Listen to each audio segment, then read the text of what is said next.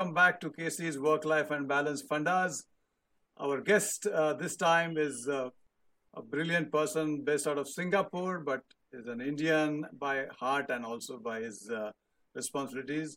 Arnab Dasgupta is a vice president and a global delivery head of a fintech company called Finestra.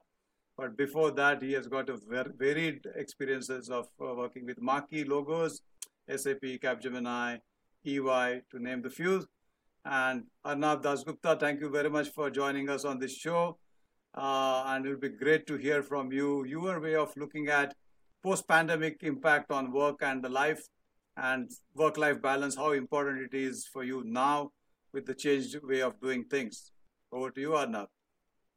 Thanks, Kishore, and really honored to be here. I think it's really a unique opportunity for me to kind of be in one of your shows and talk about this. So let's jump straight in, Kishore. So over the last couple of years, this pandemic really has changed a lot in terms of what we do and how we think about both work and life.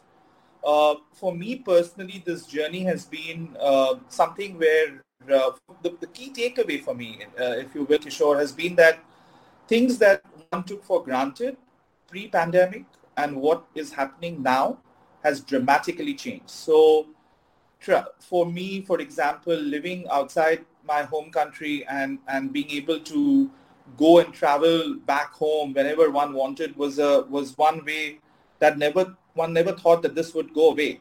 And now over the last 24 months, this has dramatically changed. I mean, go through multiple levels of whatever paperwork, and that too, you're not sure whether you will be there when people back home need you the most. So it has dramatically affected, Kishore, and link that to the true ability of an individual to balance work and life has become extremely important in these scenarios, for sure. Perfect. Sounds good. So let's look at the life side first, because generally people jump on the work because we always are passionate about work. But I always feel that if you have a goal of life, then you can achieve that by fulfilling your work responsibilities. So it will be great for listeners to understand from a person like you, how do you really define your focus areas on the life side, and then we'll come to the work side. So what you said is so important. I think we normally say work life. For me, one of the realizations I have made right now is life work. So what you're saying is spot on. So let me give you the 3 or 4 things that I dramatically feel have impacted me and the focus towards life. So one, and the most critical one, is stay healthy. Okay. That, again, you probably get more wiser with age, as they tell you. But for me, the proactiveness of making sure that you are fit, then everybody around you can take care of. So number one is stay fit. Perfect. Stay healthy. Second point is be with the family. Spend more time. These are times that you will regret later if you don't do that. So spend more and more time with your near and dear ones. It is really something that is a de-stressor for me. So one was stay fit. Second is spend time with your family. Third is try and pursue a passion that you knew that you wanted to always do but have not done on the excuse of work. So for example, that is going and playing golf. I mean, I was always someone who loved to be outdoors playing the game. I used to always use the excuse that I had no time, but now I make it a point to go and spend time on the greens. Gives me a phenomenal sense of openness, freshness, whatever you want to call it. So stay fit and healthy, be with your family and spend more time with the close and near ones, and follow a passion that you love and don't compromise on it would be my life mantras. Yeah. Oh, perfect. I think you can add a few more if you want, but these 3 seem to be driving you for delivering what I've seen your career track record has been phenomenal. So the listeners would be very happy. Let's pause for a while. In a sense, you mentioned about being freshness and outbound. The golf gives you that kick. In a sense, how about having the like-minded friends around you? I mean, you also, while playing golf, create a network of people or individual who inspire you or get inspired, but collectively you draw so much of energy. What's your view on that? So Kishore, I'm going to link that to a little bit on the work side and then talk about that specific question. So for me, my view over the last 25 years of my professional career, mean enjoy what you do. To enjoy what you do, you need to have like-minded people who kind of wake you up every morning so that you want to be with them. So now moving to the life side, absolutely correct. I mean, what I've realized is that connecting with friends who, let's say, they could be your school friends, your college friends, your post-grad friends, wherever they are. I think, everyone seems to have now come to a stage because you've all grown up together where everyone realizes that all of the excuses that were there before regarding no time, etc., it's all now paused. And everyone gets that sense of energy and enthusiasm. So for me, absolutely correct. You need to be with people who you enjoy being with, and spend time with them. That just clears up your head. I mean, and it's so important to have that clarity in your head, because otherwise what happens is that you constantly start worrying and thinking about things. So spot on, Kishore. Right. And the next question I have on the life side is, what does leisure mean to you? I mean, how do you really unwind yourself apart from golf and staying with family? What are the means that you really like people to know? Because I've seen, I've read, and I've experienced your passion for food as an example. So maybe I think that would be a good idea to understand your view of what's leisure for you. So absolutely. So two things which I've again realized over a period of time, which I enjoyed but never did. One was food, which is cooking primarily. So Wow. because I love I love the good things in life as far as food is concerned, I normally like to cook the good things in life. So that gives me a lot of de-stressing moments, Kishore. I mean, and I love not only to eat, I love to feed people. I mean, I just love to get a bunch of people and just kind of have a good meal together, cook up for them. It just gives me a different sense of joy. Uh, the second thing I've started to realize is also about reading. Okay. I mean, I have absolutely lost the habit of reading a book over the last many years. And every time I used to read a book, my eyes used to shut on the first page itself. But now I'm trying to recoup that habit, and bring that together.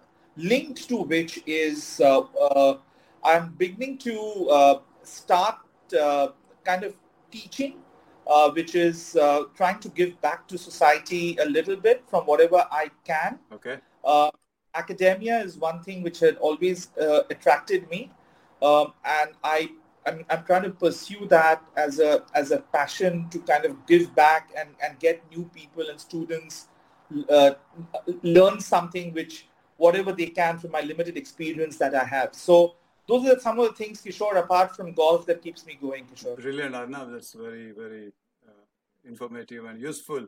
Now let's shift our focus on the work side, because I think listeners would like to understand uh, how do you really combine the life side of it and apply some of the principles on the work side, where it is, I mean, there's bread and butter for everyone. And if you do good at work, you can fulfill any dream that you have, right?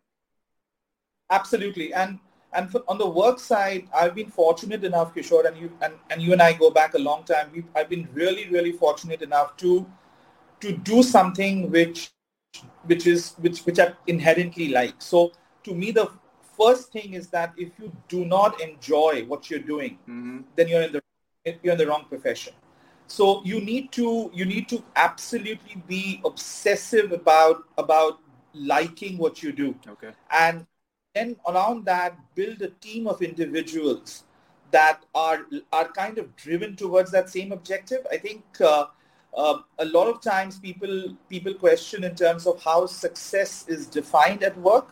For me, success is defined in terms of how am I able to make my team successful, because at the end of the day, if my team is successful, then I'm successful. So that's something that keeps me going, Kishore. And also the fact that I've been very, very fortunate enough to work with leaders in the industry who also drive through those same similar thoughts and processes. So which has been very helpful for me in the long run. Okay, so what I hear from you is the team environment, the team culture, commonality of objectives are helping you to get the best out of the talent that you have, and you encourage them to build the talent because you also got encouragement. Yeah, and Absolutely. great, great. What are the other areas that people should be focusing on as a habit, so that apart from being in a right team, they also know what they are supposed to do? So I always feel, Kishore, I mean, these are some of the lessons that you learn as you go through, right? I mean, one of the things is that there is always a very fine dividing line between a short-term objective and a long-term goal. Okay. And in a lot of very successful, very, very good, intelligent people uh, falter in the early stages of their career because they want to be doing shortcutting to success. Yeah.